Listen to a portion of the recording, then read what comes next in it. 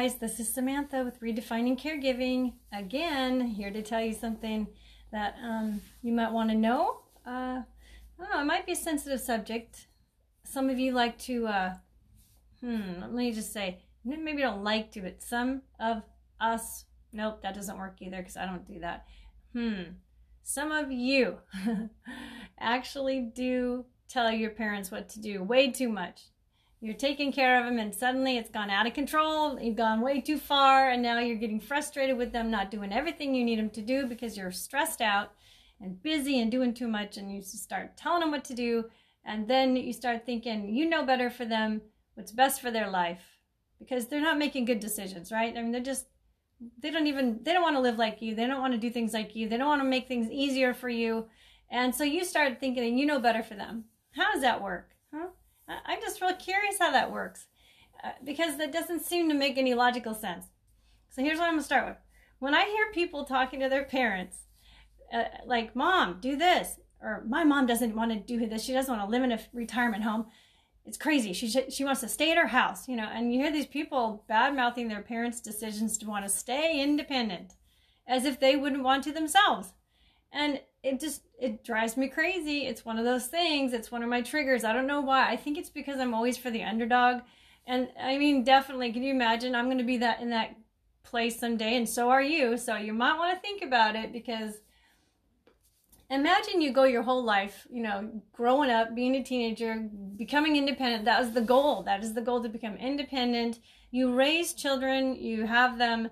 You go your whole life, then you do this thing called transitioning parenting, where you hopefully don't raise them anymore because they're adults, and you let them go, and you don't tell them what to do all the time. Maybe you do. So maybe you learned that from your parents. Maybe you think sticking your nose where it doesn't belong is kind of like that's what you've been taught to do by your parents. Maybe that's just an automatic thing. Then, we can't really say that's a good thing or a bad thing, but I'm not judging.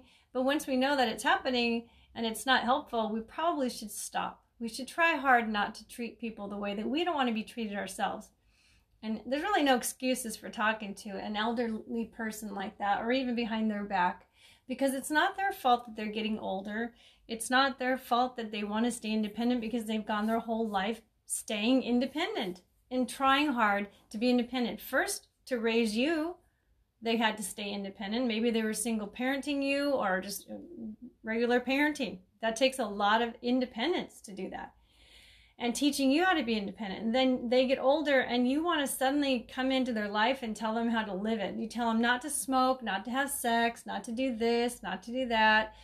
And I just think that there's this huge boundary that gets crossed in the name of caregiving, which needs to be addressed, because it happens. It's pretty prevalent. I see it quite often, especially as a caregiver for families. I wouldn't work for families when they would be bossy with their parents, because I'd say that to me is abusive, because it would go that far where they'd be, forcing them to do things they didn't want to do. And actually that is abuse, and it shouldn't be done. But I guess what happens is, I know that it comes from the heart a lot of the time. It comes from the heart. People want their parents to be healthy and do what they should, that's better, things that are better for their life. Because they're older, maybe they don't have a lot of money, and they want to save money, and they want to make sure they have enough money to last for the rest of their lives. I understand all of the motives behind why we think we know what's best for our parents, but we really still need to stop, and it has to be screened through what would they want first, and then you take into consideration all the other things, and you're not even in the factor until you do that first, because it's their life. Now, you have to be considered inside the decision making, because you're the one maybe caring for them or looking out for them, but you're not the number one person who matters most, okay? And I know it sounds the opposite of what I'm always saying as a caregiver. It sounds like the opposite, because I'm always saying include yourself in the care you give. But that does not mean to tell other people what to do and dictate to your parents the lifestyle that they should live. If you look at the kind of personality they had, if they've always been very independent, had a boyfriend, or were married, and suddenly they lost their spouse, and this can happen where they all of a sudden want to have a boyfriend, and the family will start saying you're too old to have a boyfriend, and why would you want to do that? And because they start worrying about her getting married again, or someone else is going to get the money that they could inherit. And yes, it's true, that is very common, that older kids, they camp out on waiting for that retirement money to come to them, and they want to save every penny, and they'll make sure that the parents don't overdo it on the spending. And it's a very sad thing to watch. I won't be a part of it. So there are families I actually quit working for because I said I don't think it's right. And you're lucky I'm not reporting what's going on. If it was something small, I wouldn't, because I knew that really I couldn't prove it, so I didn't. But if there was something I'd ever seen, you bet I made a phone call, because I had one client, her nephew, he came and he was in jail at one time. She told me that, and she started sharing with me. Now, she had dementia, so she was very forgetful, but she'd even forget, like, if I'd come the day before, she'd forget that I was there. But all of a sudden, this young guy started showing up to visit her, and she had a daughter and who lived out of state. She didn't have any other kids, but in other family, she had her brother, or her dad was still alive. But either way, she didn't have a lot of family or friends. And this guy shows up, and I'm like, who's that? Oh, that's my nephew. Okay, so she starts sharing with me about her nephew and how he doesn't have a job, and he does like boxing for a living, and he does this on the side, and he's been in trouble with the law, so she likes to help him out. Okay, so then I see this, he's coming over more often, and she's giving him money, and I'm going, wait a minute, now what do you do when that kind of stuff happens? So, like, let's say that happens to your mom, or you see something like that happening. What can you do? Well, you can report that, and I'm going to put in the notes. I'm going to put in the notes that you can report that with the Department of Human Services and the elder abuse hotline. And I'll put it in the notes. But you basically need to report it, because if it's happening and you know that this person is taking advantage of it, here's what happened. He eventually got her car, because she wasn't driving anymore, so she gave him the car. Now, he has family. She has a right to give him, but she has dementia. See, this is where you draw the line, like even with your parents.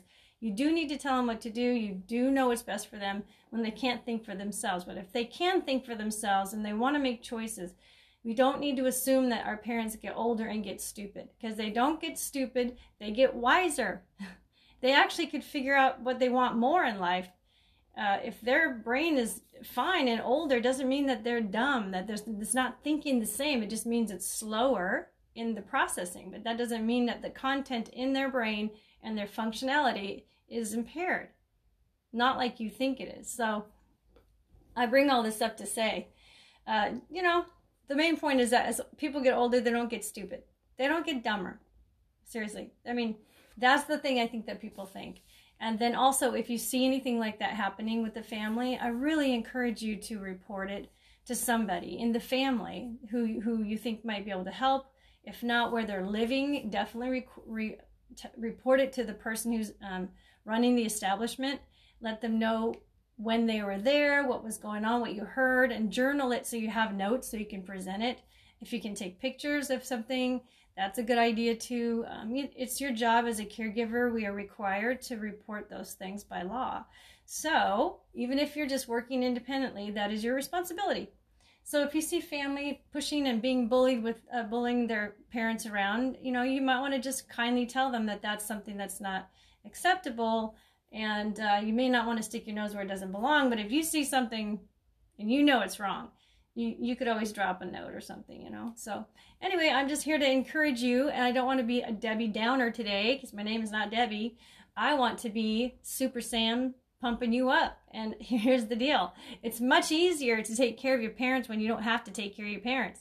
It's so much easier when you realize that your parents actually know what they want, and that maybe you don't have to do so much ordering them around and telling them what to do.